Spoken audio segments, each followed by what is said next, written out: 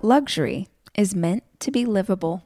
Discover the new leather collection at Ashley with premium quality leather sofas, recliners, and more, all built to last.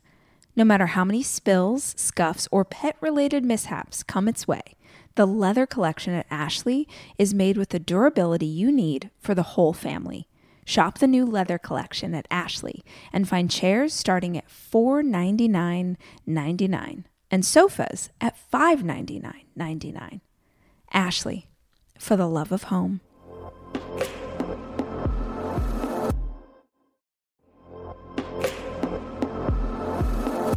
Debit card users, listen up. You've worked hard for your money. Now it's time to make it work even harder for you. With Discover Cashback Debit, everyone can get cash back on everyday debit card purchases. That's right. Earn on things like gas, groceries, and even that midday latte. And to top it off, there are no fees, period. Yep, that means you won't be charged fees on your checking account. Transaction eligibility and terms at discover.com/cashbackdebit. Discover Bank, member FDIC. Well, there's an alignment, and people want to compartmentalize the alignment. And the truth of the matter is literally being, it sounds cliche, but like being who you are and honoring that and serving yourself is the alignment. And when you start to honor yourself and your highest being, then everything in the universe is going to do the same thing, because you're showing it. This is how this is what it looks like. This is who I am. It's like you can't meet your mate without being who you are. You can't find that perfect job if you're not like honest about what you want to do or who you are. Everything starts with you. And if you are like not serving yourself in that way, the universe is going to send you bullshit. Hi, I'm Rachel Hollis, and this is my podcast.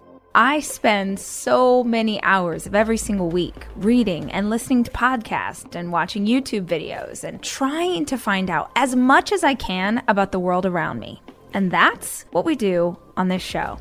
We talk about everything, life and how to be an entrepreneur. What happened to dinosaurs? What's the best recipe for fried chicken? What's the best plan for intermittent fasting? What's going on with our inner child? How's therapy working out for you? Whatever it is my guests are into, I want to unpack it so that we can all understand. These are conversations. This is information for the curious. This is the Rachel Hollis Podcast.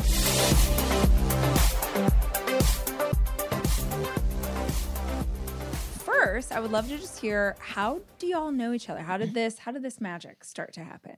Do you want to tell our conception story, my love? Once upon a time, we were pregnant around the same time, and we have one mutual friend, and we have no other friends with kids. I think I got pregnant when I was like 25. Erica was 26, and either of our friends had kids. And, it was the early part of motherhood. I had seen her on Instagram. I knew we had a mutual friend, and I had other friends who had met her, but I hadn't met her. And because it's Instagram, I made a bunch of assumptions. I saw her get like proposed to at her baby shower. I was like, she's doing it right. I was unmarried and having a baby, and she was like, she looks rich. Like the like thing Instagram does. Yeah, like Instagram does, tells you lies. And then somewhere not very far, because we actually grew up in the same part of Los Angeles in the Valley, she had also seen me on Instagram, except I was like poolside with an infant at the Roosevelt Wait, let me interrupt here. She was poolside at the Roosevelt Hotel in like a string bikini with a 6-pack and her maybe 3-month-old daughter on her hip holding a glass of champagne. Hate that. I was like 20,000 months pregnant in my home, obviously a little bit miserable because we all know how that is.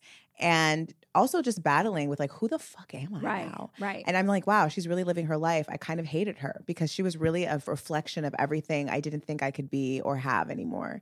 And so I was like, who is she? Who the hell does she think she is? Yes. But then I was also like, where is she? My friend had actually posted her again. And I was like, listen, where is this mommy friend of the group that I have never met? And she was like, oh, that's Jamilah. We're actually going out tonight. You should come meet up.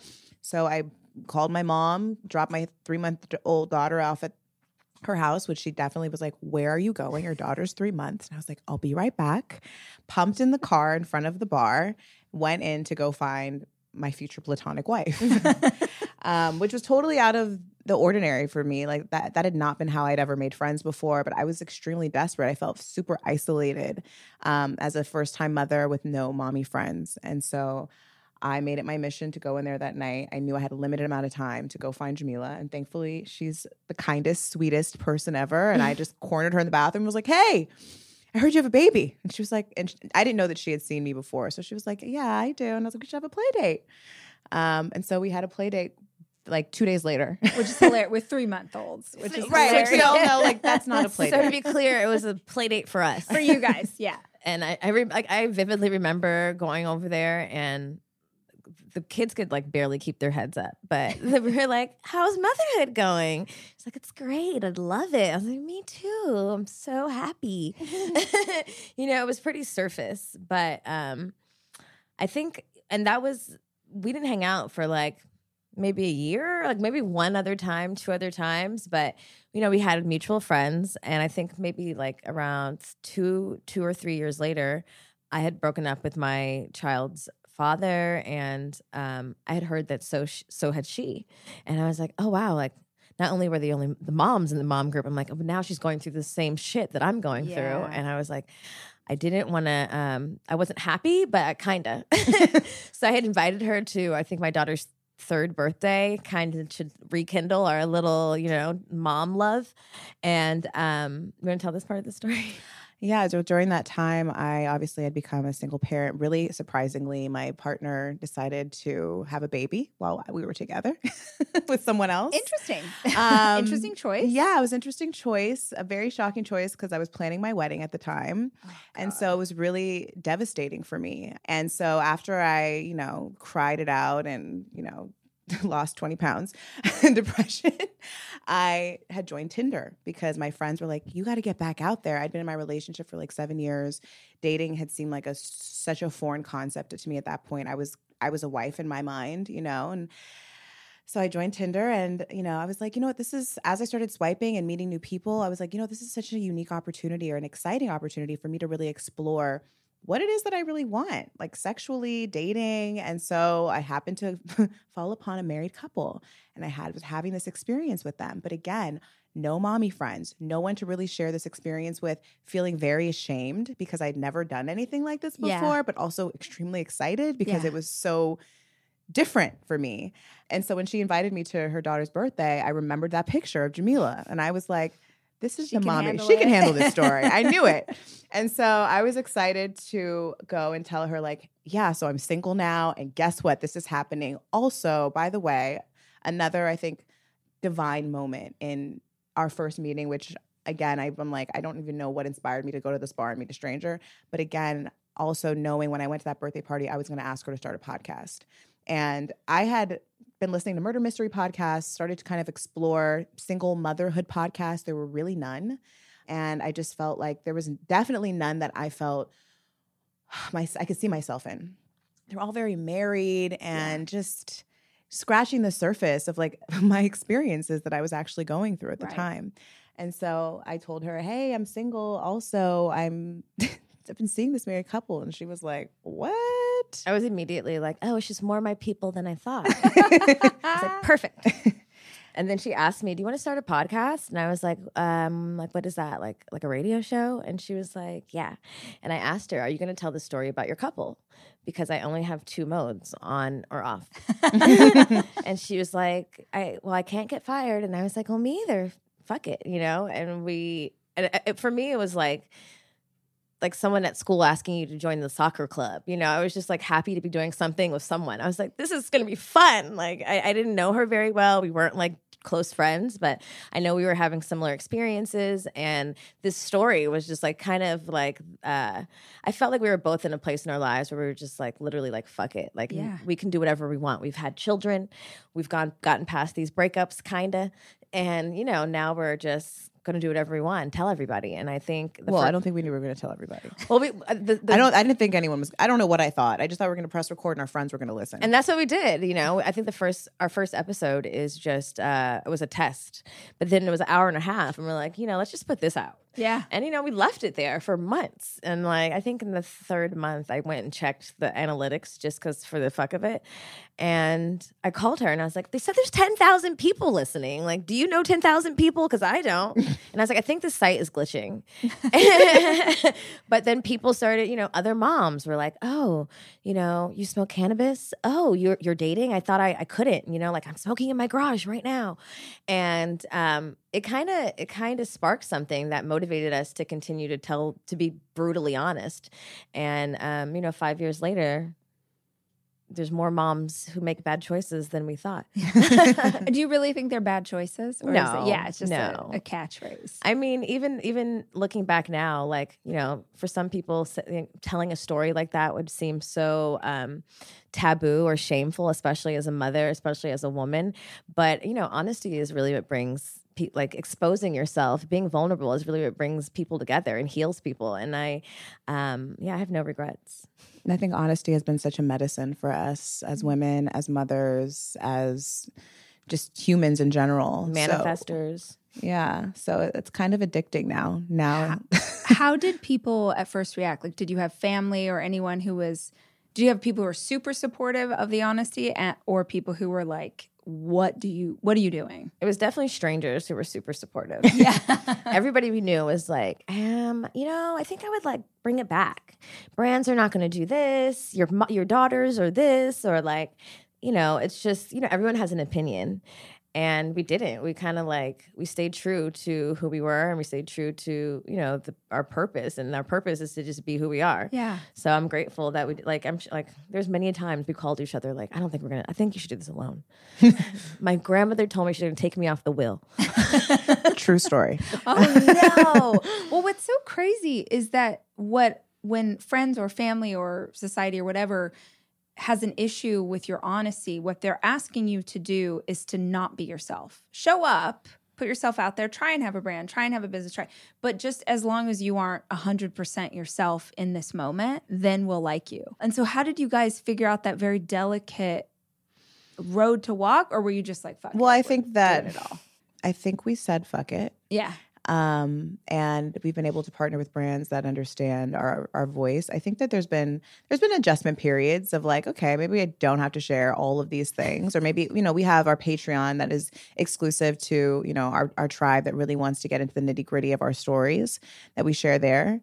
Honestly, like I don't really believe, I don't want to, I feel like the gift of us and the gift that we are able to give our audience and they give back to us is the honesty, is saying the thing, and I think brands are, growing and getting on board in certain ways. I see like a lot of people in the wellness space, as we are, talking about these type of things, talking about these type of experiences, and realizing that alternative medicine is extremely healing. We talk about, people will admit that they've been addicted to prescription pills, and that doesn't stop a brand from partnering with them. You're so right. And so it's like, I've talked about this healing experience I had with nature's medicine, and this makes no sense. Exactly. You're so right. I think there's a narrative that's switching. There's still a lot more work to do. And even in the space of, we're moms that smoke weed, and we've been very honest about that. And, it's a flower, and we talk about this with our children. Like we don't hide our consumption from our kids. They're both 8 years old. They've known we've smoked since before, I don't know, like forever, pretty much. And because of that, there's no strangeness. Right. They don't care. Right. They don't even think twice about it. Well, and you think of like how many kids are like, it's mommy's juice. Like it's the same thing. So normalized for moms to drink to be able to get through it. But then I could get on a soapbox all day about things that are natural, that are outlawed, and then things that are so bad for us, like that everyone food. Just accepts. Like everything in the supermarket in the world. Like every processed item in the supermarket. World. Yeah, exactly. I also feel like when you are purpose-driven, like your road is divinely aligned. And I really think like, us meeting was divine. A lot of the things that we've birthed together are divine and, maybe untraditional. But I also think like as women, when you tell your truth, we're so powerful that our roads open up in front of us. And so when you're supposed to be doing the work and you're supposed to be making changes and you're supposed to be changing people's perspectives, and you commit to breaking archaic stereotypes, particularly for moms and particularly for women, I feel like Spirit kind of says, like, makes people get it. Yeah. And I think when you are a thought leader, when you're a change maker, if everybody likes it, you're not doing it right. Yes. If a brand isn't saying no. If a brand doesn't say Right, no, then right, you're not doing the right thing. Then you're doing what everybody else is doing, and something's got to give. Yeah. I am taking my 4 children away this weekend to go skiing. And I think if you're a parent like me, you understand how important it is to have a kitchen available to you when you have 4 kids, which is why Airbnb is always the place that I head to just make the vacation easier. And I have always used Airbnb as a place to stay, whether it was for work or family or a girls' weekend. But more and more, my friends are using Airbnb in a totally different way, as a business, as a way to invest in property and earn money for it. While you're away, your home could be an Airbnb. Hosting can easily fit into your lifestyle, and it's a great way to earn some extra money. Your home might be worth more than you think. Find out how much at airbnb.com/host.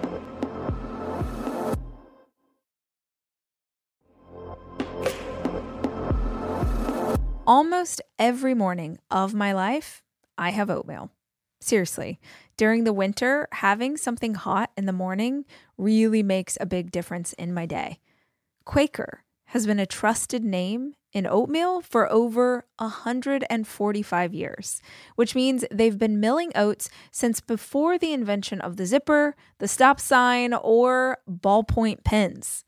Quaker has something for everyone, whether it's old-fashioned or quick oats that are good for cooking or baking. And while a ton of things have changed, the good stuff remains the same. Quaker, getting up to some good since 1877. Look for Quaker Oats at your local grocery store.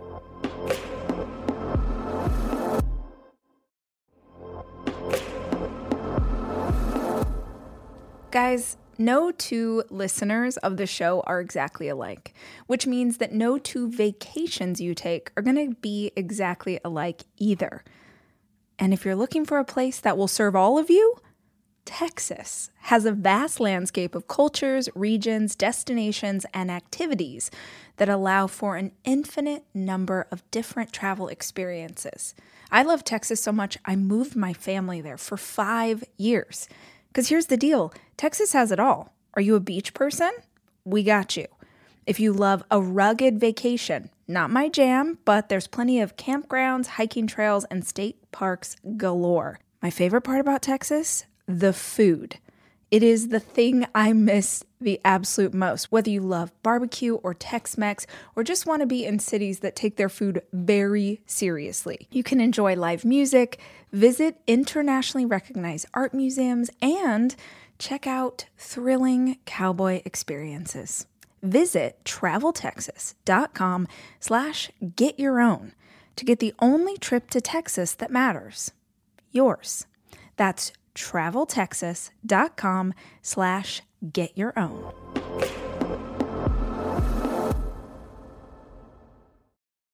Did you guys have that? Was that always a part of you growing up, or is that something you feel like you've evolved to as you've gotten older?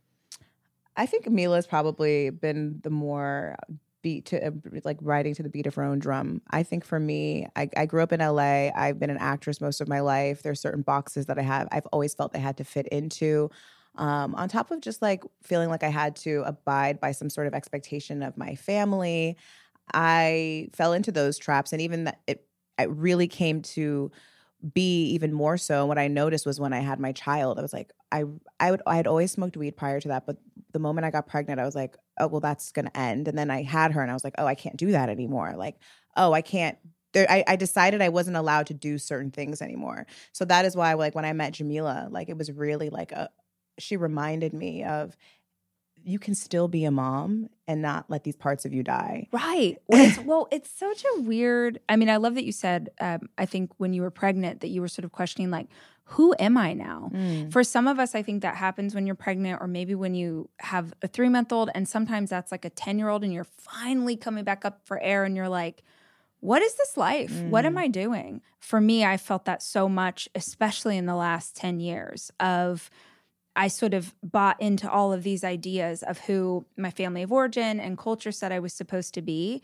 And for the first time, even like going on a retreat to do plant medicine was the wildest thing I have ever. It was so outlandish. And so I know I'm like the babyest country mouse ever. No. But it was huge for me. That's a big deal. It People don't do was, that. right. No. Like, but to have experiences and push yourself past who you were before you were pregnant and start to try and redefine, I'm not just any one thing, which most of the time moms are put into like, you are a mom and this is what society says that is. What did that look like for you guys? Like, how did you, if someone's listening to this right now and they're like, oh my gosh, I'm in this. I don't know who the hell I am now that I have this kid. How do you figure that out? I think you have to fight ferociously for your life. I mean, I think you have to be willing to get uncomfortable and think outside the box and know that people are going to tell you that you're doing it wrong.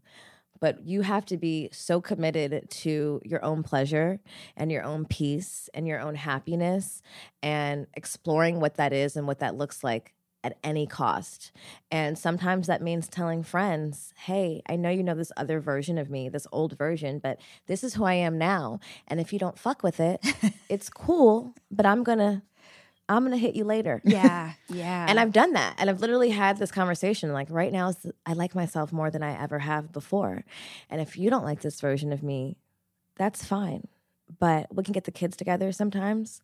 But for right now, I'm gonna back out peacefully. Right. And it's worked for me. And I think it's uncomfortable. And sometimes we don't want to have those conversations, or we don't want to look like the mom who had the threesome or the mom who smokes weed, or, you know, even for me, like there's certain merch that I won't wear into my daughter's school.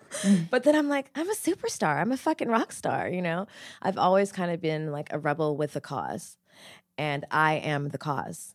Because God, that's good. That's a good line. That's a good line. I am who I am. And, you know, sometimes I've definitely wished I could be different, but I literally cannot.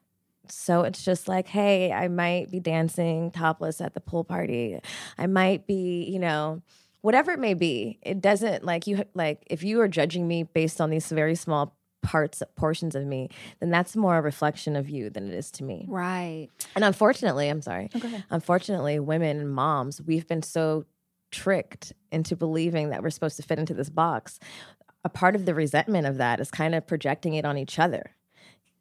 Amen. You know what I mean? All day. It's like, oh, I'm not having fun, so you can't. I mean, and this goes back to this when I saw Jamilah on the Instagram, and I was just like, who does she think she is? Yes. And it was because I didn't think I could be that. Yeah, I just saw this the other day. The idea that jealousy is a signal, like you would never be jealous of someone who has something you don't want. Mm-hmm. So if you feel that in you, it's a great signal. It's a red flag for you to examine and go, what is it about this person that is experiencing something that I don't have? Like, what is she projecting that I wish I had a piece of? And women, I hate to make sweeping generalizations, but we really are so harsh about this, especially when it comes to how other people parent. Because it's like, well, I would. Because even you, I'm like, oh my, I've thought 5 times since you told the story about you with a glass of champagne. I'm going to show you the bikini. picture. Please do, with the baby. Because I would have thought the same thing. Like, you're allowed to take a baby to the Roosevelt? Like, Right. they just let you have the baby there? Yeah, there was a time. All these thoughts I had. There was a time where like all the staff knew my kid's name, and I was like, huh. Yeah. Perfect. I was like, perfect. Doing it right. That's amazing. I think what we've learned through spending a lot of time with women, because we do women's retreats now. So I saw that on the website. Yeah, we have another little baby called the Good Vibe Retreat. And so we take not just moms, women. It's just a women's retreat, although there are a lot of mothers that come out of the country. So we go to Costa Rica, Mexico, and a lot of these women have never been away from their kids, ever. Their kids are like 15 years old, some of Right. them. Like, because Right. the age range is from, I'd say, like 22 to 60 is the age range of our retreats. And never had to make decisions all day long, all the time. Like, literally can't relinquish control. And so they come to our retreat and everything's planned for them, because that's the goal too, is to kind of like just lay down the bags and just exist for 5 days. Yeah. Let us handle everything for you. Like, don't ask when the appointment is. You'll get a text. Relax, Yeah. you know? And a lot of these women have never spent time by themselves to even ask themselves certain questions.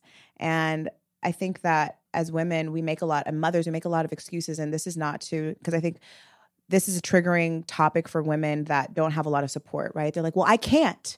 I don't have a nanny. I don't have a family. I don't have these things. And it's like, yes, all those things are true. But if you really want to dive in and figure out who the fuck you are, you'll figure it out. Just like you figured everything else out as a mother. You will figure it out and your kid will be okay. Especially married people. I always like married people. I'm like, you have a partner in the home. You've obviously, I hope you trust him. Right. Leave him with, the kid might not shower for 3 days. Right. Oh, well. They That's will the survive. thing. That's Oh, the well. thing is, it's like there are people who have a partner that thinks that if they're watching their child, they're babysitting. It's like, well, I'm babysitting. You're not babysitting, This bitch. is- Like, I'm not babysitting when I have these kids. Right.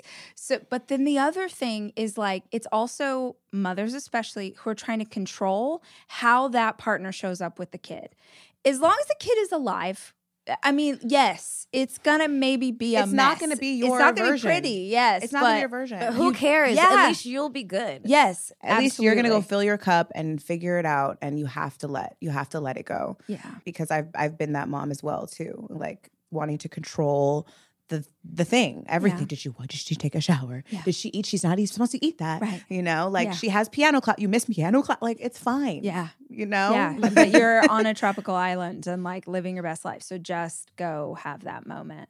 How did you guys get into doing retreats? Where did that come from? Honestly, like I said, us meeting was divine, and like her telling me that threesome story was divine, and like this podcast was divine. It was just kind of like, I really do feel like when you start to choose yourself, like the universe opens up and conspires in your favor.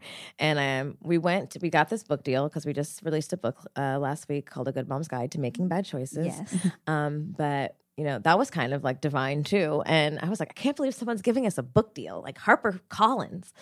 And then we made this choice. We're like, we have to go and write this book in 2 weeks. And That was stupid. And then, the dumbest shit we ever thought. But we had this excuse to go away for 2 weeks. Yes. We're writing a book. We're working. So we can be moms who take 2 weeks off. Literally, if the book hadn't happened, we would have never given ourselves permission to take a 2-week break. We literally went on Airbnb, found the most rural places in the deepest of the jungles, and we're like, these are the places we're going to write a book. And when we got there, I remember talking to Erica and being like 5 days in and being like, it took me 5 days to start the vacation. I finally feel relaxed. And I kept telling her, I was like, oh my God, like moms need to do this more often.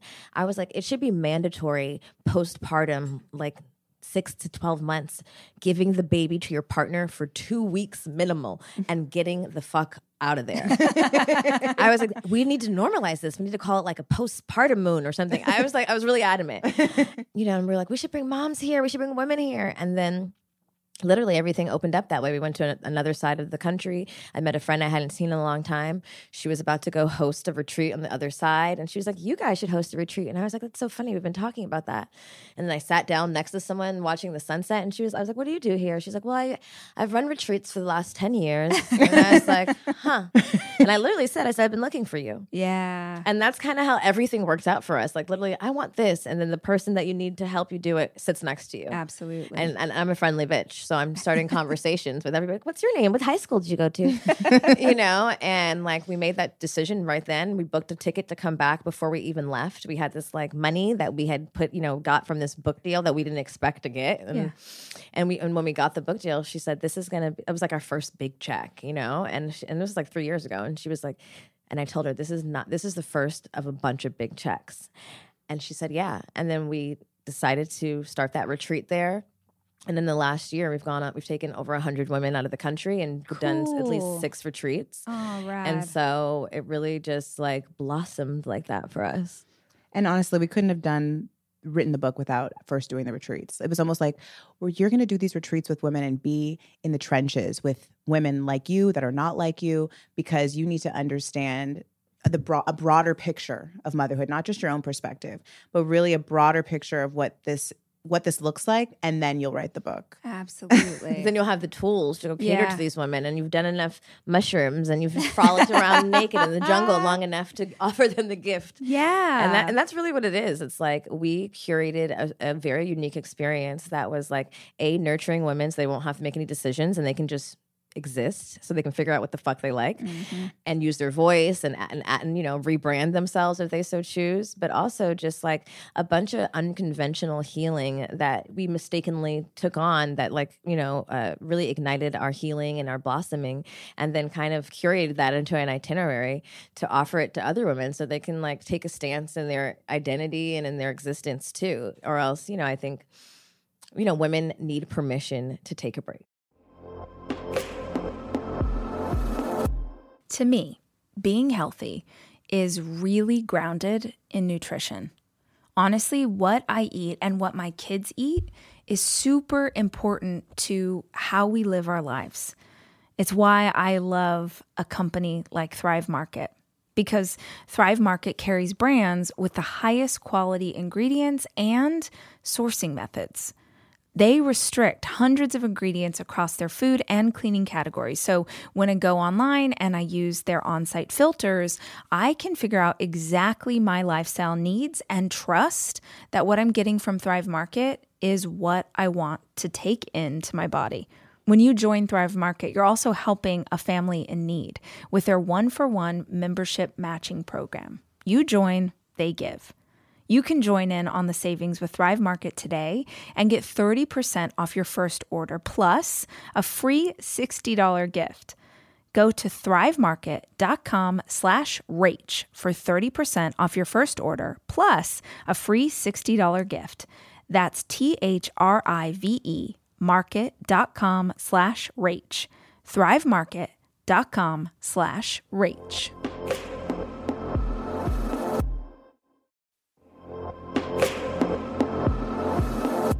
This episode is brought to you by Progressive, where drivers who save by switching save nearly $750 on average.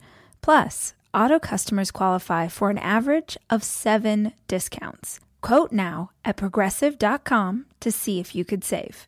Progressive Casualty Insurance Company and Affiliates. National average 12-month savings of $744 by new customers surveyed who saved with Progressive between June 2022 and May 2023. Potential savings will vary. Discounts not available in all states and situations.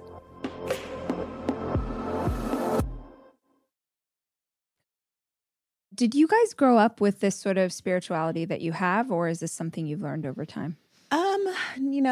My dad is a Christian and he's from the South. And so he grew up going to, church every Sunday, Bible study.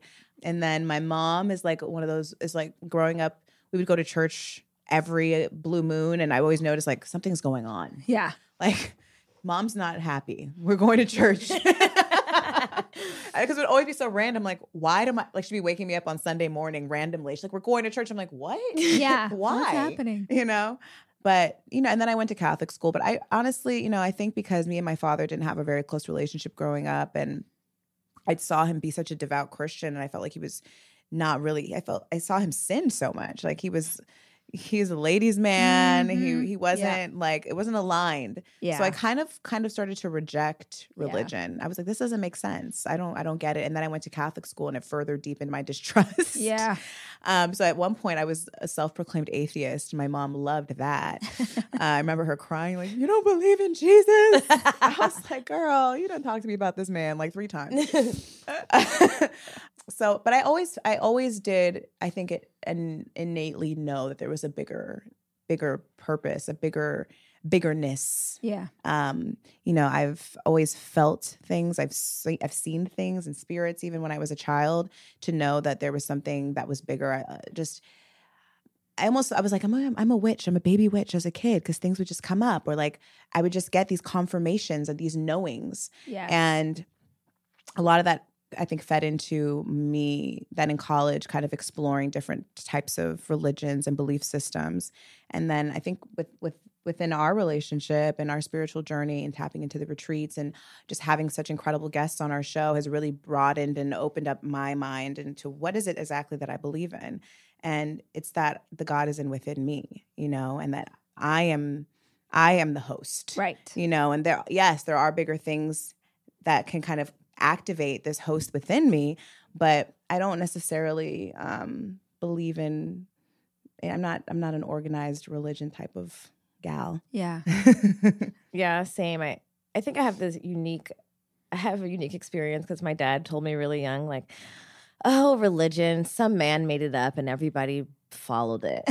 And I was like, okay. And I've always kind of like challenged everything. And even as a kid, I've like, I had the Ouija boards. I loved the craft. We're also from the Valley, where, so it's like, what's your sign? I've always like been a self-proclaimed witch. But I do believe that I went to Catholic school as well, down the street actually. And then, but it wasn't until senior year when we got to study like all religions that I was really intrigued by just the concept of all paths to God.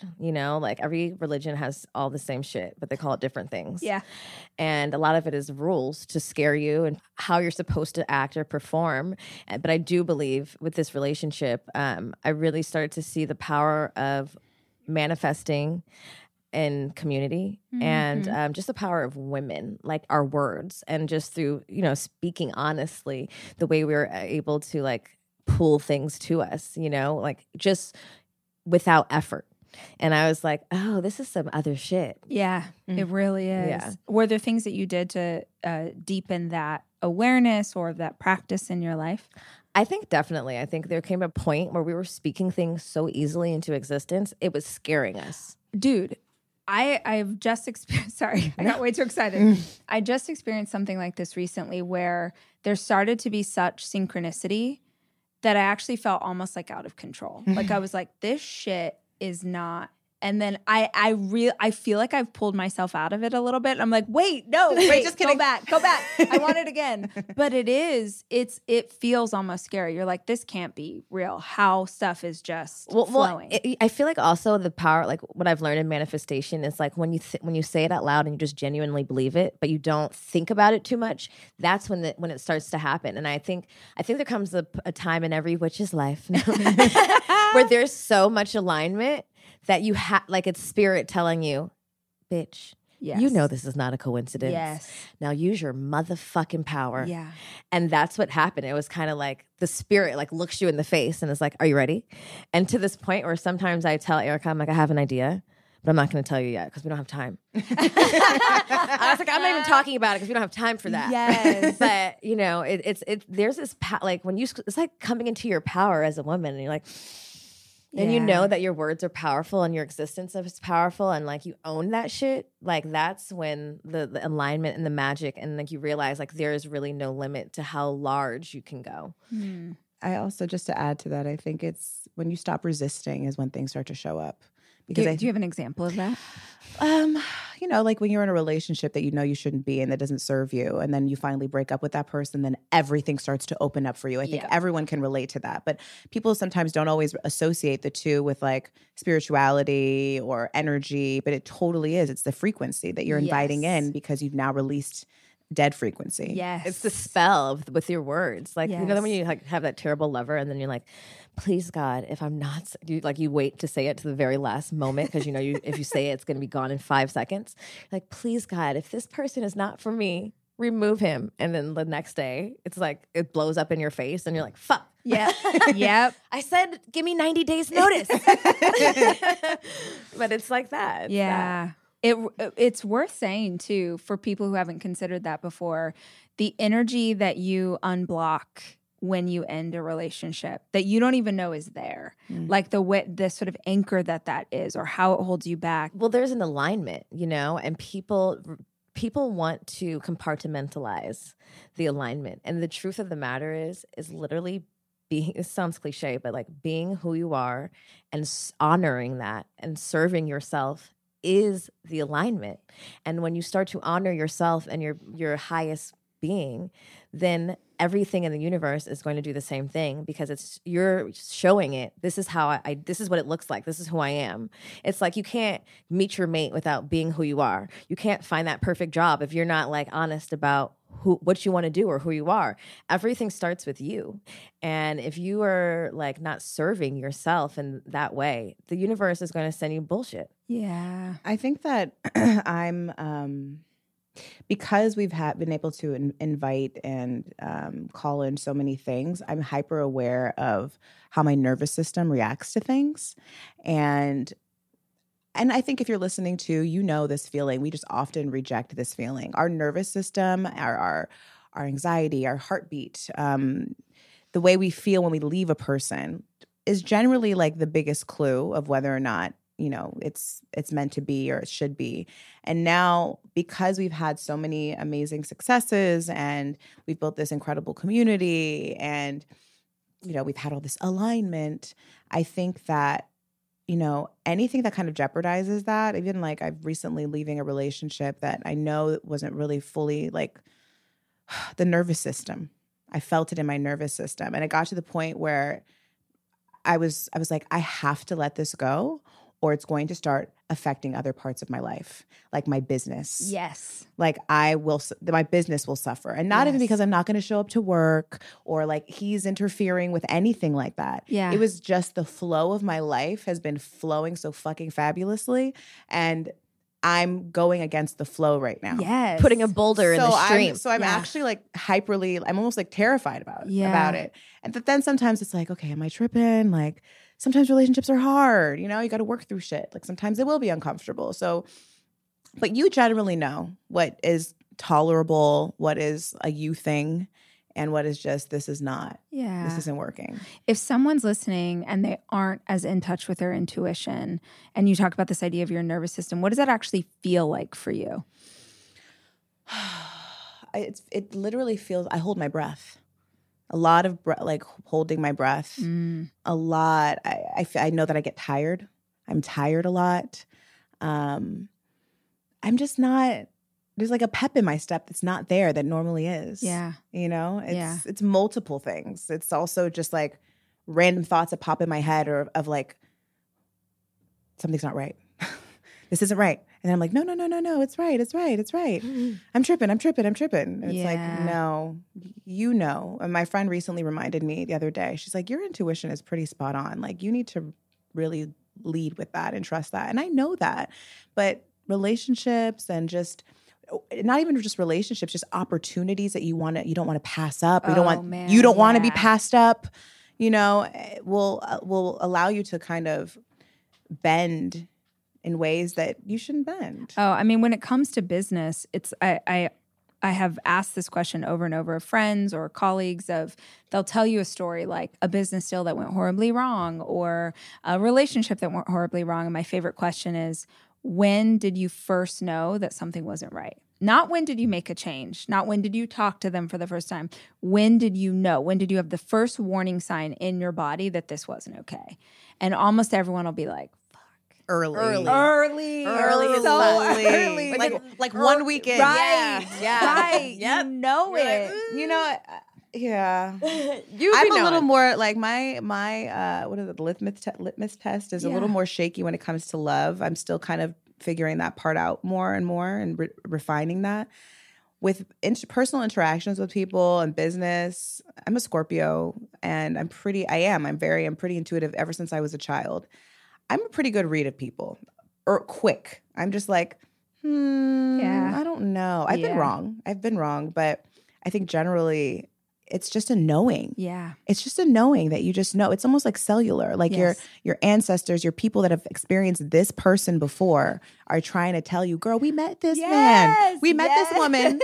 We met this person, this business partner. No. Or like, there's a familiarity where you like, oh my God, I know you. Right. Well, and then it's hard. And you guys the books come out and all this stuff's going and exploding, whatever.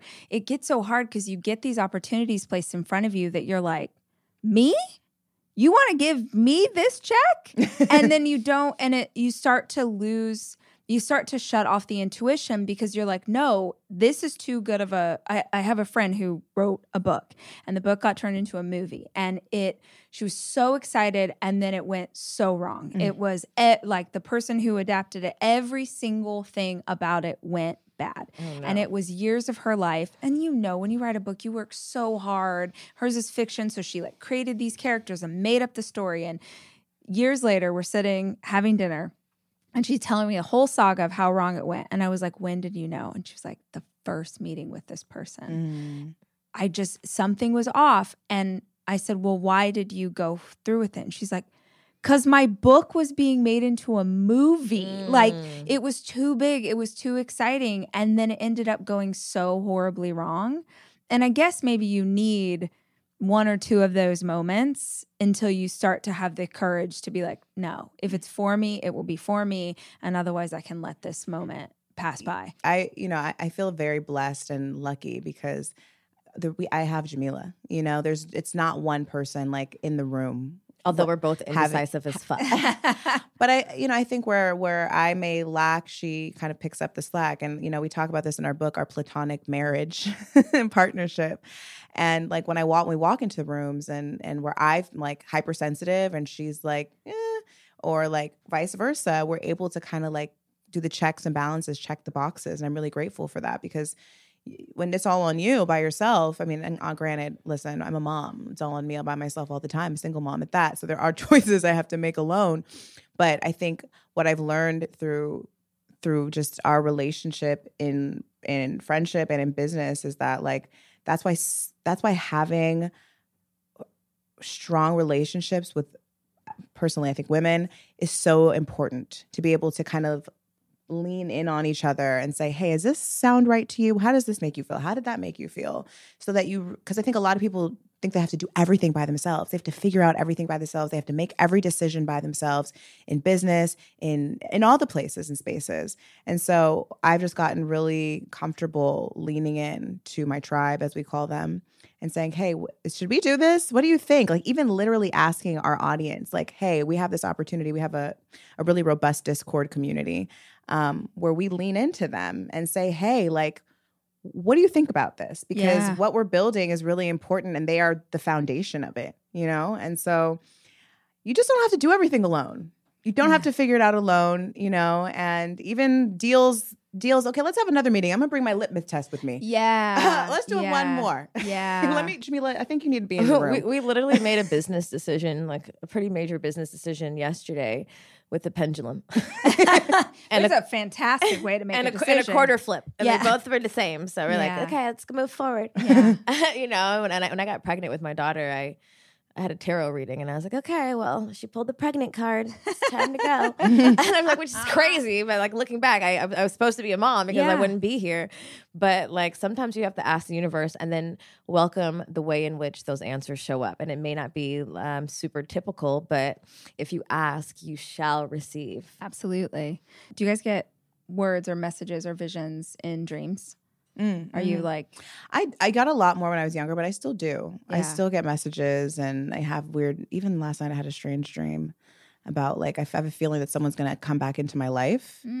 I definitely try to pay attention to the dreams because they're what's kind of like when we're really out of control and we're just really allowing things to come. Yeah, usually when I'm trying to figure something out, I'll ask guides, like just give it to me in the dreams. Mm-hmm. And it's never that's what made me think of it. It's never very clear. It's never like, yes, Rachel, but it'll be something that sort of helps me figure out, or it'll be a person like, someone will pop in my head. I'm like, I'll talk to Sarah about this. I just had this happen because I'm trying to hire someone. And I went through the proper channels, like put up an ad and do a thing and start interviewing people and Bless. It's my least favorite thing in the entire world. I'm not a detail person. So doing 100 interviews to get, I don't know one of them. oh, please, anybody.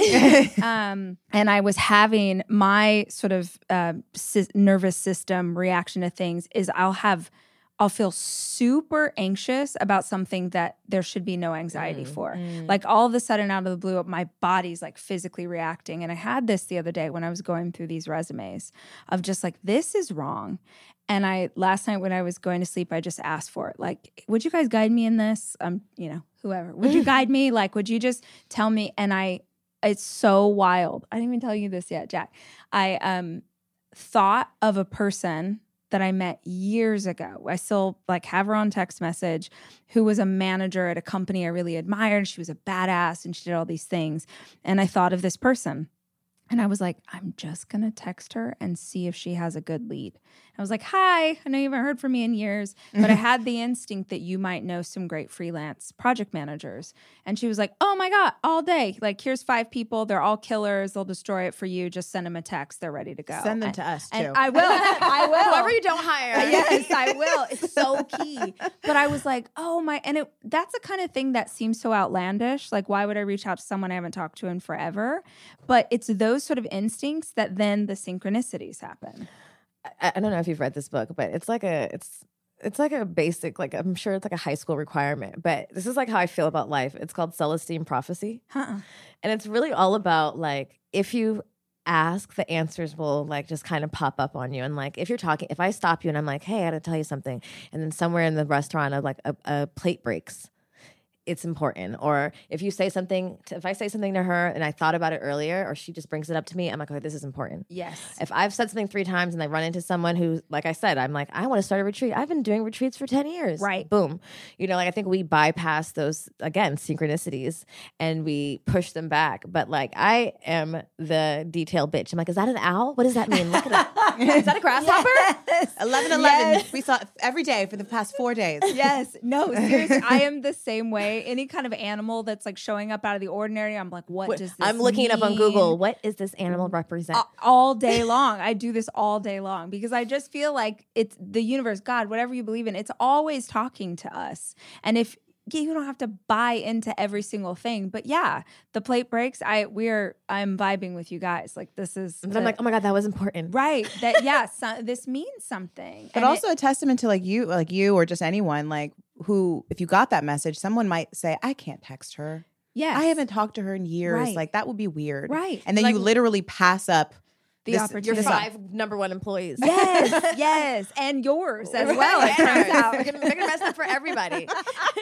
Which is the thing, is like you'd be surprised. Being weird, you might mess it up for the whole team. Right. If I had been weird to Erica in the bathroom, like who knows where I'd be, you know? Who knows? Like I wouldn't, like my dream is to be an author, and I'm an author off this bathroom meet and this threesome. And like, thank God that, we just walked into the avenue of yes instead of being weird. And I think that's the thing, is like we've been so conditioned that being weird is human, and actually being human is human. Yeah. Saying hi, text the person, I thought of you. Even like in stranger, like even if I'm in public and I really want to say something to someone, or I'm like, damn, I forgot to compliment her on her dress. Yeah. It annoys me because sometimes you really don't know who's, you might be passing up your best friend or your future lover or whatever it may be. But it's just like, say the thing. Who cares? Like, is someone going to be like, she's not cool? Who cares? Do you care what people think about you? I mean, of course, I'm human in ways, but not really. Yeah. And mostly because, I've practiced doing that every week for 5 years, which has been incredibly powerful. Cool. But also because I realized that I can't please everyone. So I might as well do what the fuck I want. Yeah. Whether that like works for everybody or not, people are going to make assumptions about you either way. So it's just kind of like, stand 10 toes down and you. I think I'm like 80% there. Yeah. 75. Yeah. I'm getting better. There's still a level of anxiety that I feel. I think especially stepping into this next season of, where we're at, and just, we've done like national television appearances, and I was like, oh my God, we're like on we're podcasters, you know? We like sit in our little space and we talk our shit. This is different, like opening up the world to, judge and even the book, like, I don't know how you do it. Like, it's so personal. It's so personal. And like seeing people like just share it on stories, and it's like something about print. Yeah. It's Well, like- it's forever. Well, it's like I can go to page 23 and say, you said this. I'm Right. like, whereas a podcast, I'm like, good luck. Yeah. Good luck finding that minute mark. Right. Yeah, no, there's still a level of I don't give a fuck that I would like to achieve that, but I definitely have increased it over the last 5 years in the space of really just being honest. But it hasn't come without its challenges, and people not understanding my sort of certain perspectives that we have. Even in dating, it being it can be challenging sometimes for men to handle a woman that's really straightforward about her experiences, has really big opinions, strong opinions, and it's been definitely a test to like, okay, so how much do you believe this? How much are you willing to risk for this belief? Yeah. And so far, it's been everything. I'm willing to risk everything because of the response and the support that I've gotten from other women, and just how I have evolved as a woman and a mother by standing in my truth. And my truth right now might not be my truth in 10 years. And that's a thing. And I feel like the internet loves to play Hold this game you now where they're like, you said 10 years ago, you said you did not like cilantro and you're eating it on that pizza and we know you're full of shit. It's like, no, I mean, God, I hope that we're evolving so much that in an old book of mine, I wrote this, and I feel like it gets to be my tagline forever, that like, if you read another book of mine later, hopefully it's a totally different person. Hopefully, which is real. The most famous book I ever wrote, there's so many parts of that I'm like, oh, I don't think that anymore because I was married. I was deep inside a patriarchy. I believed a lot of shit I don't anymore. The evolution looks different now. Mm-hmm. And I'm sure it would be really easy to go, well, back then you told us this was, and I'm like, yeah, back then was 6 years ago. I don't have those beliefs anymore. Mm-hmm. I'm not even the same bitch I was 3 months ago. I'm not. Like, Yeah. I shift, I change, and we're allowed to do that. Yeah. What is that? Is that like an active practice for you to reinvent? I like to submit to the evolution, and I think after I turned 30, I'm almost 35 next month, but after I turned 30, I was just like rapid change, rapid shift, there was rapid things happening and lessons, hard lessons, same lesson, back to back. I'm like, am I dumb?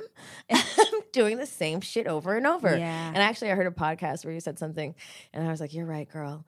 And it was like, sometimes we make our lives harder. Yeah. And you're like, sometimes that's for months, sometimes that's for years. And I'm like, yeah, I've done that, And I think sometimes we talk about this in the book is just like mothering ourselves.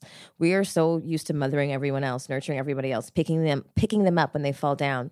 With your kid, if they fail, the math tests all year long, you don't leave them. Right. You don't call them dumb. Right. Whereas with us, we're like, you're dumb, Yeah. And it's just like, no, you're just deprogramming and it's harder and harder, but it doesn't mean that you're not worth getting up and trying and wiping yourself off and doing it gently. So I think that it's a practice. Yeah. I heard recently that the universe will keep putting the same lesson in our path, but the lesson's going to get harder every time. So it's like, just figure it out so you don't have to be back here again in 6 months. Oh my God, that is that speaks to me right now Right. in my life. Right. But we've all been there, and Yeah. that's why you get sharper. It's like Yeah. when you're more in tune with your power, you're like, I'm not trying to fuck around with the universe because last time I did that, I was in that relationship for 2 fucking years. Or Right. I let that guy and his dog move in. That stupid dog. And I can't get that fur out the couch for the fucking I life of told me. you not to let I that guy know. move in with that damn dog. But it's just like, as you get better, it's like, I'm not even going to play myself and go Right. down this road. Right.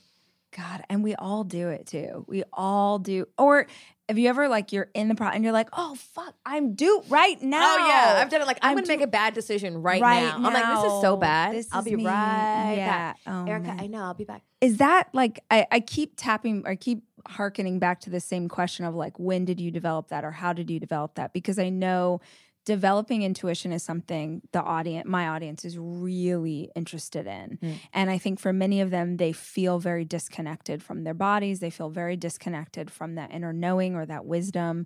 So are there practices or techniques or habits or rituals that have really helped you to like grow that connection? There's one, and I actually share this in my book, and it's about talking out loud without an audience. And actually, like, just recording. You don't have to record it, but sometimes it is nice to hear yourself talk back, because you're like, do I actually believe that? And I hear my own voice saying this thing. Talking out loud has been obviously transformational for us in our show, but you don't have to have a podcast to talk out loud. So I think that has been one. I think, tapping into your pleasure for us, we have most of our audience are mothers, and a lot of them feel disconnected from their bodies as well. And, doing mirror work, looking in the mirror, talking to yourself, it can feel extremely uncomfortable and awkward. And you're like, what the fuck am I doing? Yeah. My therapist told me to do that, and she made me do it in front of her. And I was like, I hate you. I really hate you. But I went home and I did that because I was feeling really out of my body.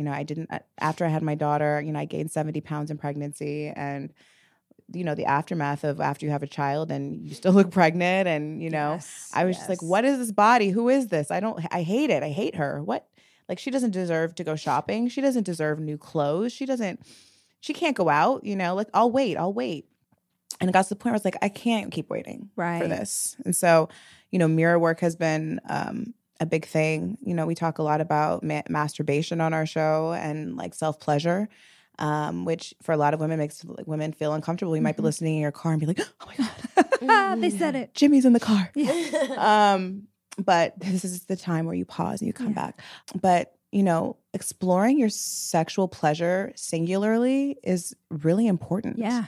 As women, we have put our pleasure in the hands of other people very, very early on. I mean, your first sexual experience, a lot of times, like, you've never even like really explored your body, but this person has. God, you're so right. I Like, never thought of that. you know, You're so right. We have this exercise in our book too, where we ask the women to take a mirror to their vagina. And then, that in itself, people are like, that's weird. And like, yeah, it is if you've never looked at it. If you've never looked. Yeah. But like, guess what? Charles looked at it.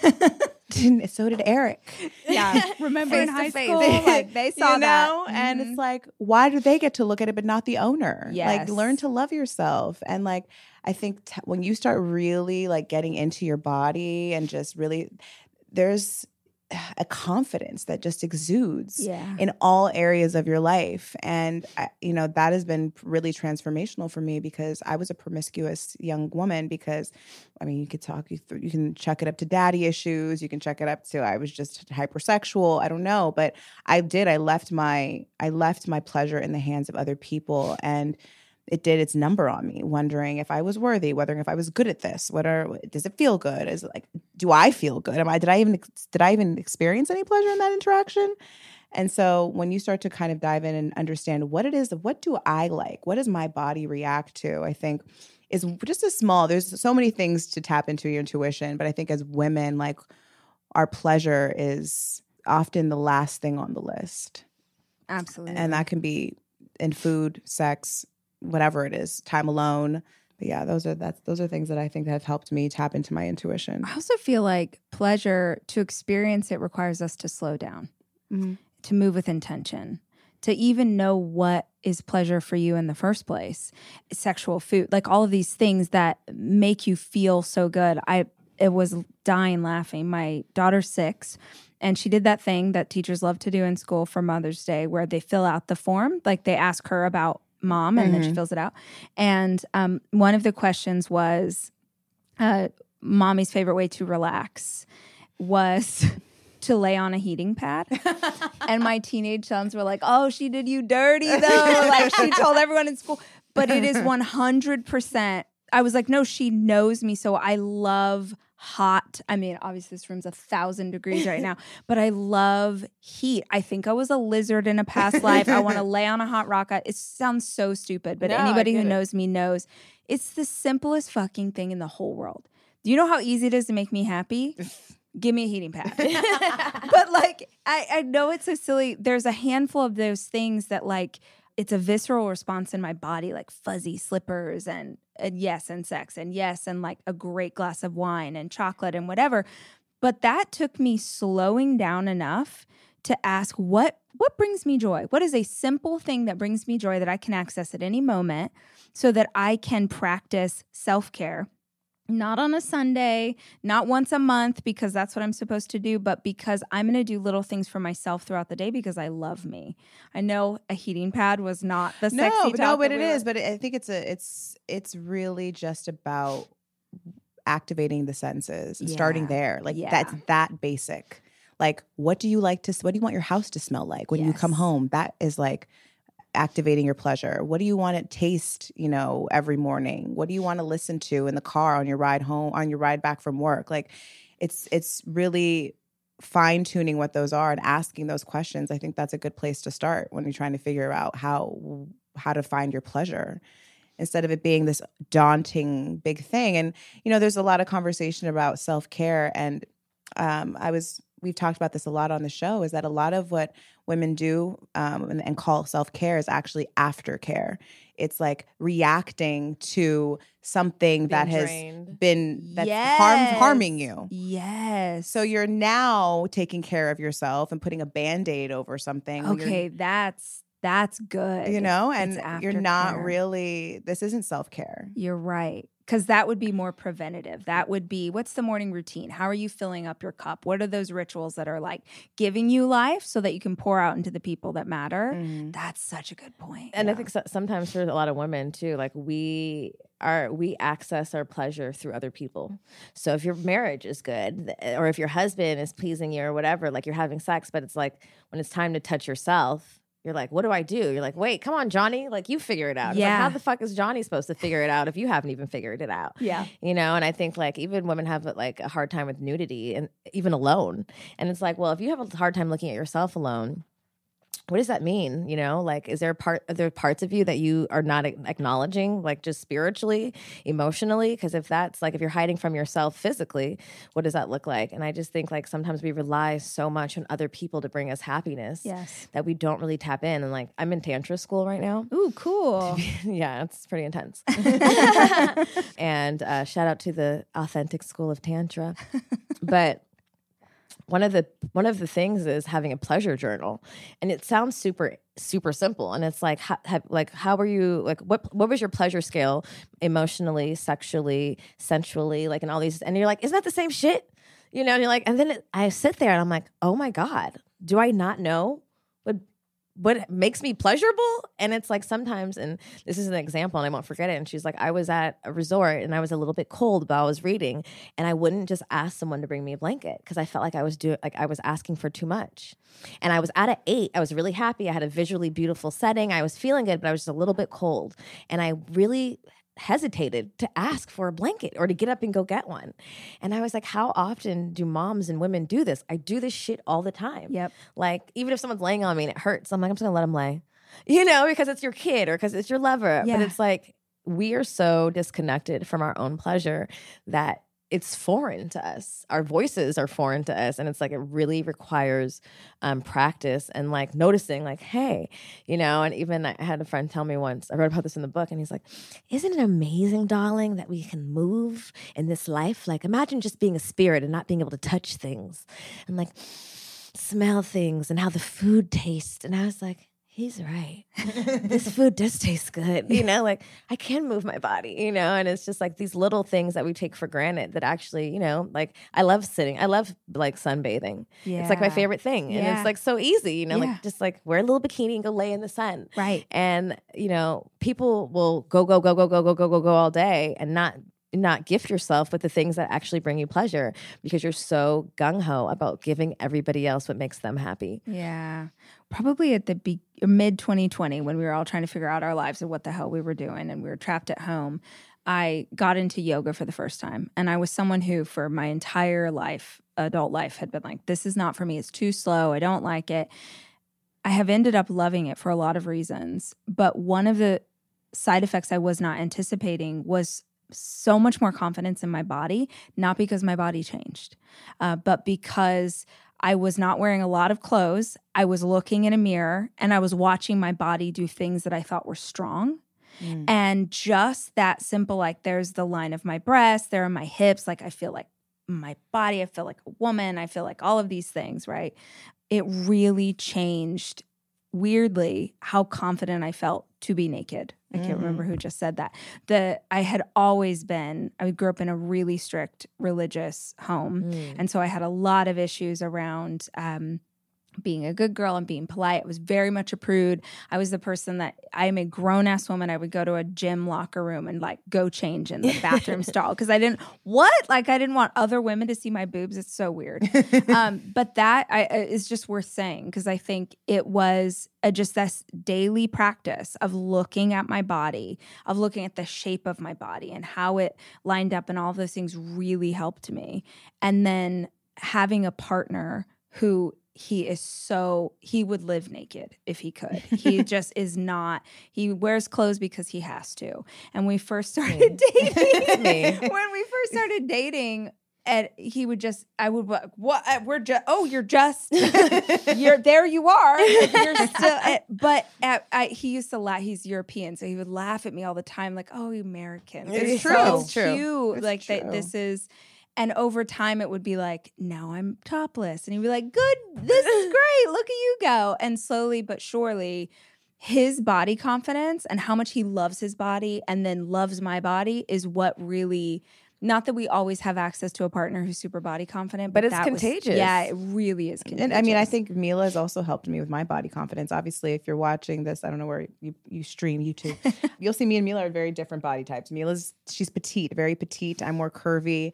And because I struggled with, gaining weight in pregnancy, and honestly, like borderline body dysmorphia most of my life, wanting to model and act as a kid growing up in LA, I felt insecure. I felt like severely insecure, although people you meet might be like, you're not insecure. And I'm like, oh, you have no idea. But meeting Jamilah and just how she was so confident with her body, her nudity, the way she moved made me be like, it almost gave me permission.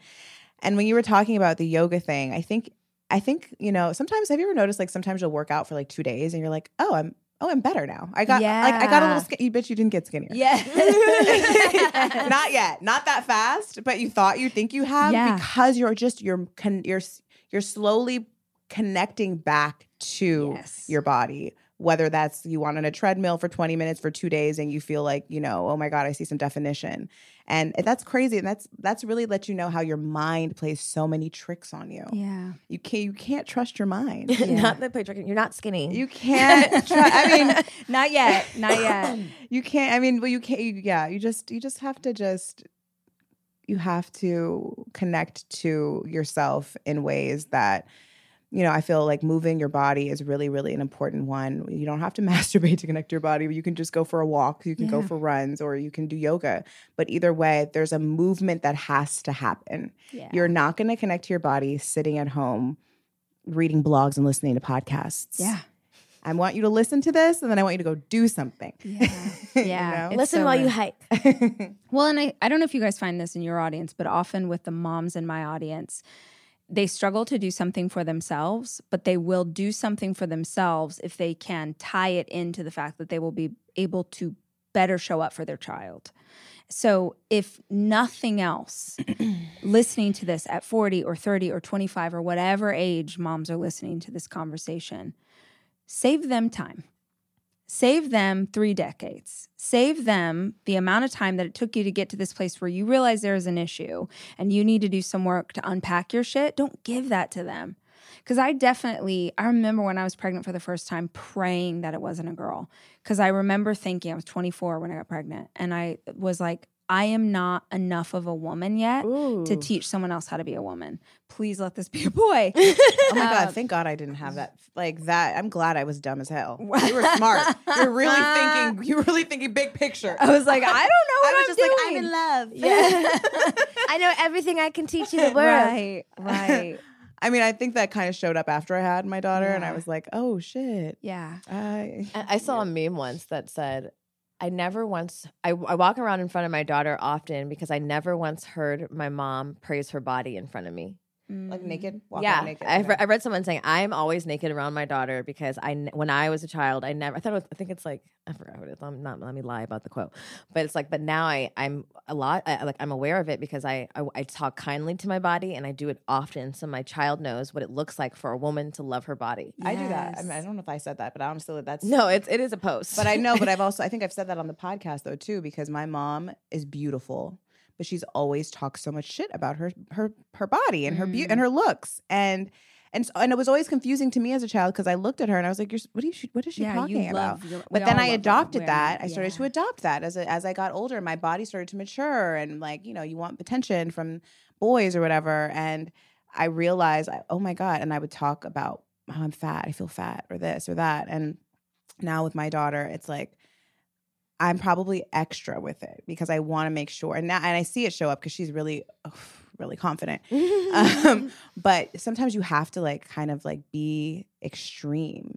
And when you have a child, it's almost like a state of emergency. Yeah. Like, it's like, oh my God, we got to get it together. Like, oh, no. At least it should be. At least that's how I feel. And thankfully, you know, being able to have this relationship with Jamilah and be able to talk to so many women like you and other women has really, I think, expedited that process and that understanding of like, oh no, we have got to make sure that these little girls and these little boys understand and get it. So they're not in therapy. I mean, they might be in therapy. They're going to be in therapy. We're going to fuck up our kids no matter what. In a totally different way than we can even imagine. I always say that I'm like, the thing you think it's going to be, it's not going to be. Yeah. You know? Totally. It's going to be totally different.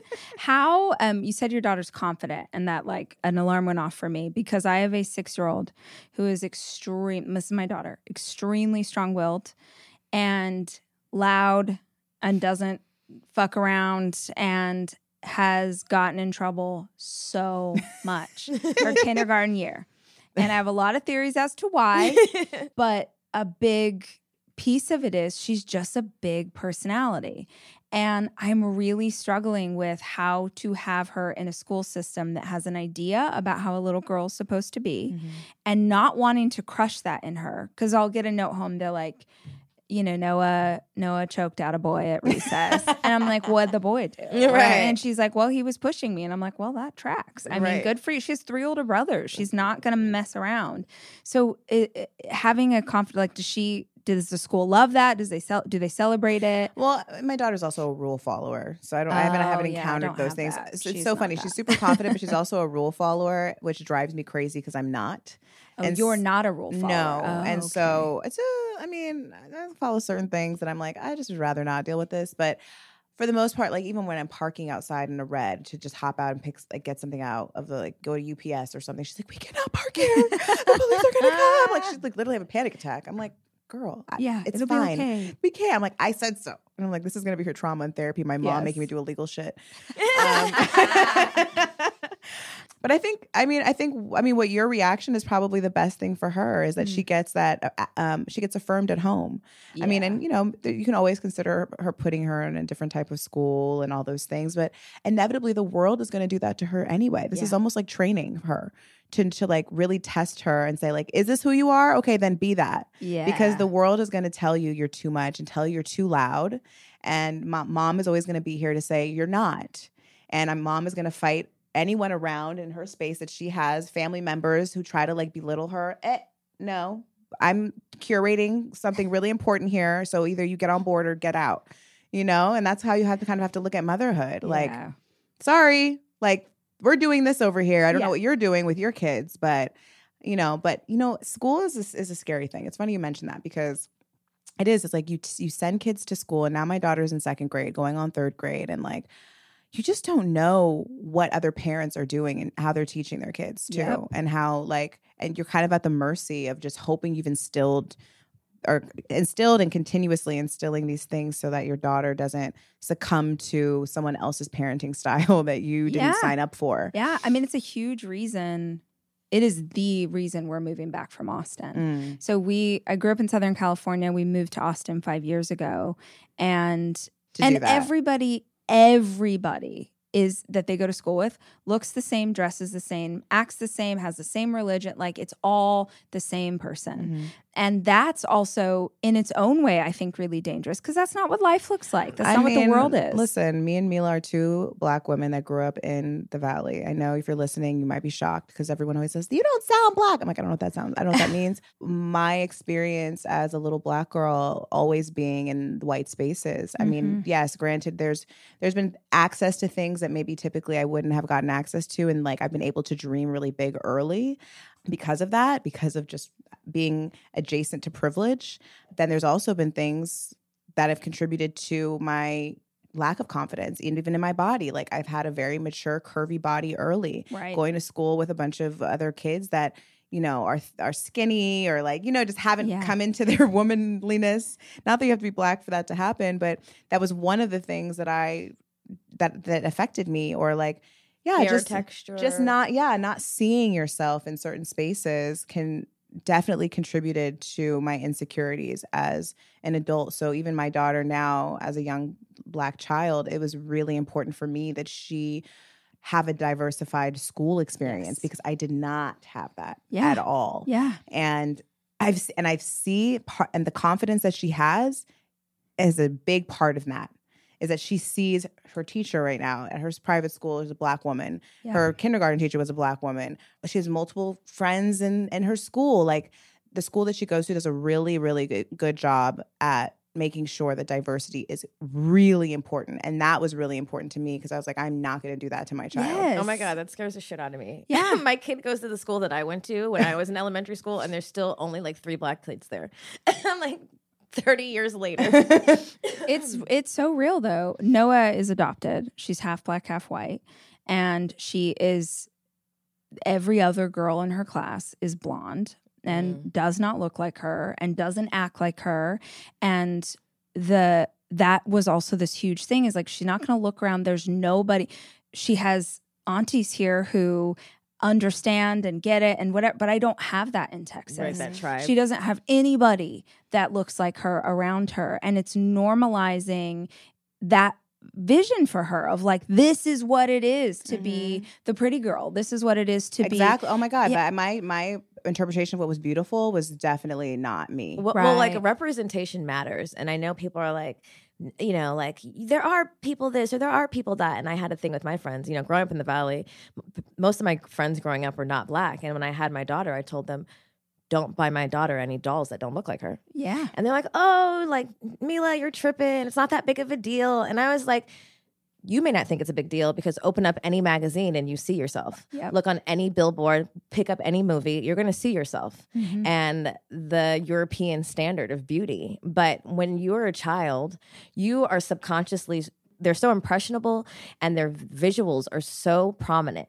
And you already have like the Disney movies and like, and I was almost appalled at their obliviousnness. Yeah. And I just realized, like, of course you're oblivious because you've never had to be the minority. But even for me, like I went to predominantly white schools or non-Black schools up until 12th grade. And then I went to HBCU. And even I was culture shocked. I was like, what the fuck? There are so many Black people. And I was like, am I a racist? But then there's also this, like, after I got over that, because I was so taken out of my, you know, my environment, then I was like, guys were talking to me and I was like, oh, you're talking to me? Oh, you think I'm fine? Yeah. Oh, okay. Me?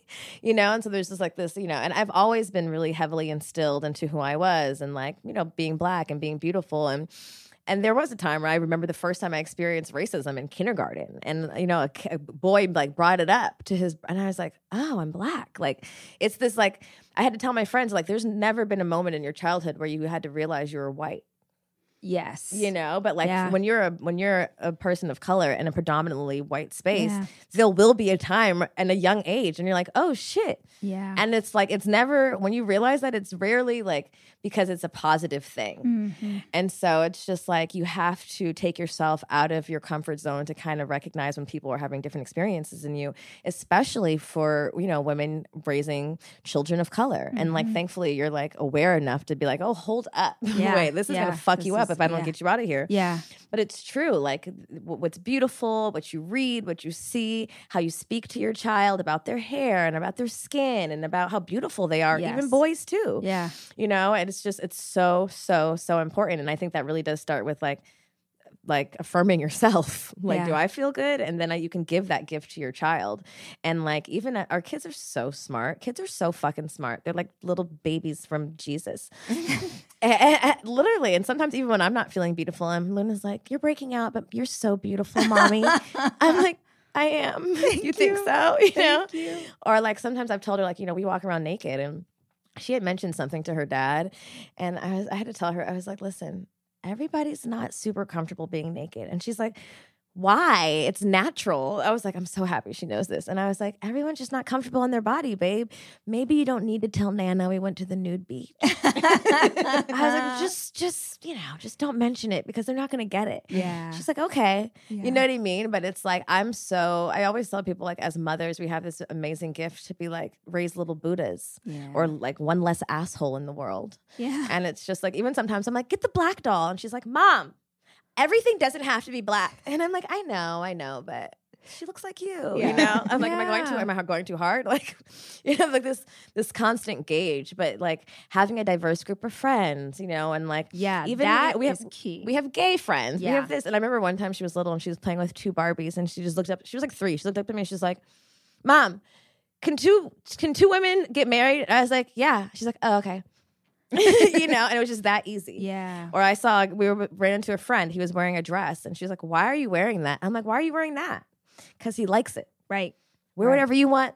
Let this man wear whatever he wants. Yes. You know, and it's just like these simple little things that we could just like plant seeds of kindness and acceptance. You know, and then that will go into their confidence. Like, I can wear whatever the fuck I want because my mom said so. Yeah. You know, when my oldest son came out. And we all knew he was, but when he like officially came out, I put him in a group text with all of my friends who are queer. And it was the most beautiful, like just celebrating the hell out of him. And like, I never would have had this courage at 14. Like, we love you so much. It's so amazing. And that he instantly had, I mean, these people were already in his life, but he instantly had this community of older people. It was amazing. And you said having friends around you. I have one of my best friends lives here, and actually all my best friends live here. But one in particular, I'm so excited because she had her son.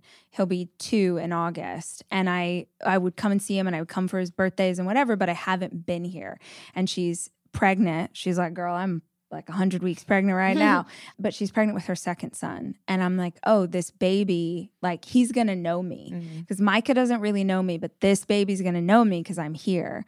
And we had invited them over to swim when we got the house, and my daughter's gorgeous hair, like so curly. And it's like a 45-minute situation. She's getting in the pool to wash and do and all I know, it's a thing. It's a commitment. Right. Getting in the pool is you're committing to the aftercare of the hair. So I was like, oh, you know, afterwards, and I was trying to make dinner, and I'm doing all the things, and I started working on Noah's hair, and then I had to go do something else. And I came back. I'm on my period, so this is going to make me cry. I came back, and Rosie's black. So I came back in, and she was just doing Noah's hair. And I was like, oh my God, like, okay, it's this one. And then she was like, I got this.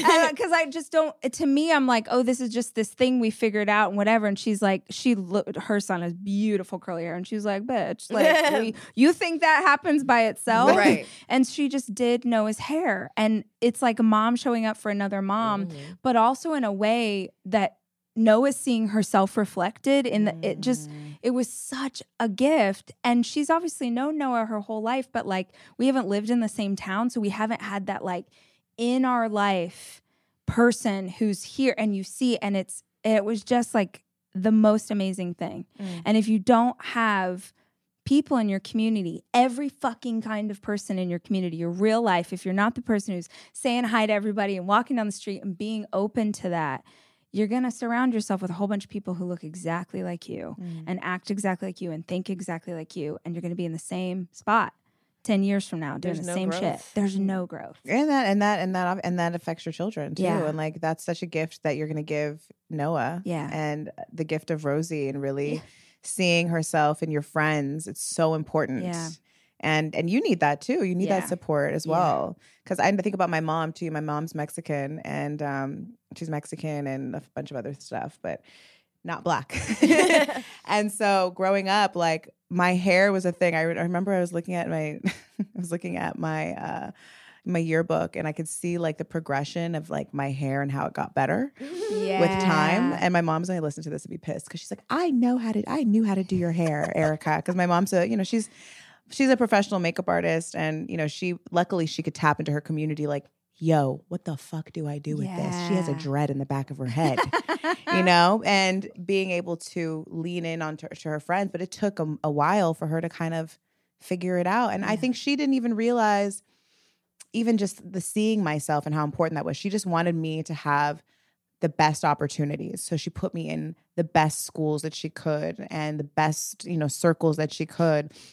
But then there was a level of me, like I remember like I was in private school here, a very prestigious private school, very not diverse. Maybe it's changed now, but we had like a dance. We went to it was an all-girls school. So we had a dance somewhere else, and there were boys, and there were Black boys, and they went to like Loyola High School where there was a lot of other Black boys. And it wasn't even about the boys. I was just like, hey, take my number. And I like made friends with these people, and they're my friends ever since. But I would make my mom, and she was really supportive. And I was like, Mom, I need you to drive me out to LA. Like I was going out to LA every single weekend to go hang out with these people that didn't go to my school, because I was like, I needed that. Yeah. And it's something she didn't even know I needed. Right. And I think a lot of parents that have mixed children, they're not even thinking that broad. They're just like, well, I have this child, and I'm going to give her the best opportunities. And we all know that the best opportunities are given to a certain type of person. Yep. So, you can still give them the best opportunities and enrich their lives and make sure that they have a connection to their culture and people that look like them. Yeah. You have to make an effort though. Yeah. Yeah. I could talk to you guys forever. I know, this is so fun. But I'm literally sweating. I'm sweating through too. my clothes because Jackson insisted the BAC not be on. This was amazing. Thank I you. hope you guys will come back. For Anytime. sure. You will We're be on my your real head. life friends. Yeah, we'll come up, get in that pool. You Great. have to tell us I mean, twice. right now We have can all 8-year-old jump in. daughters, Yes, too. Yeah. perfect. So, yeah. Perfect. The book is out. The podcast is tell listeners, where can they find everything? Where can they follow you? Give them all the details. Well, the book is called A Good Mom's Guide to Making Bad Choices. And, if you're a mother or thinking about having children or just a woman, like there's a lot of books out there about how to take care of your children, right? How to take care of a toddler, an infant, preteen. We wrote this book for you. It's about how to take care of yourself after you've gone through a major transition. We share a lot of very deeply personal stories. We get really raw, but it's a page turner. But I think that the point is for you to step away with tools and to feel excited and activated to figure out who the fuck you are. Yeah. What am I outside of a mother? Like, Yeah. I kind of like that other version of myself. How can I get back to that? Or what does she look like now after kids? It's really the book I wish I had, because I fell into the trap. Yeah. So this is to untrap you. The book to untrap The you. book to untrap you. And that's available anywhere you buy books, Amazon, Barnes & Nobles, whatever. You can find our podcast, Good Moms, Bad Choices, anywhere you listen to podcasts. Make sure you check out our retreat. We actually have a retreat coming up in Mexico, July 5th and July 12th. We have 2 different sessions, 2 different groups in Sayulita, Mexico, which is called the Magic Pueblo Mágico. And it's really such a beautiful experience. If you need to be nurtured and taken care of and you need a break, this is your invitation. This is your excuse. This is your sign. It's summertime. Drop the kids off at grandma's or dad's or figure it out. Cool. And if you want to see more juicy, uncensored content, you can go to patreon.com/goodmomsbadchoices. And Instagram for you guys. Goodmoms_bad choices. Perfect. Thank you so much. Thank you. This is awesome. I appreciate you. I Yeah. really enjoyed this. Oh my gosh. The Rachel Hollis podcast is produced by me, Rachel Hollis. It's edited by Andrew Weller and Jack Noble.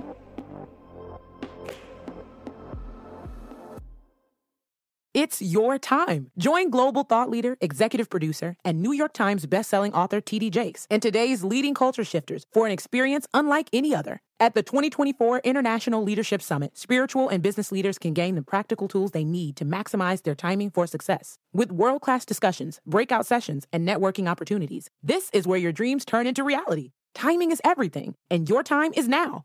March 21st through 23rd in Dallas, Texas. Register today at thisisils.org. In a fast-paced world, every day brings new challenges and new opportunities. At Strayer University, we know a thing or two about getting and staying ahead of change. For over 130 years, we've been providing students like you with innovative tools and customized support, so you can find your way forward and always keep striving. Visit strayer.edu to learn more. Strayer University is certified to operate in Virginia by Chev and has many campuses, including at 2121 15th Street North in Arlington, Virginia.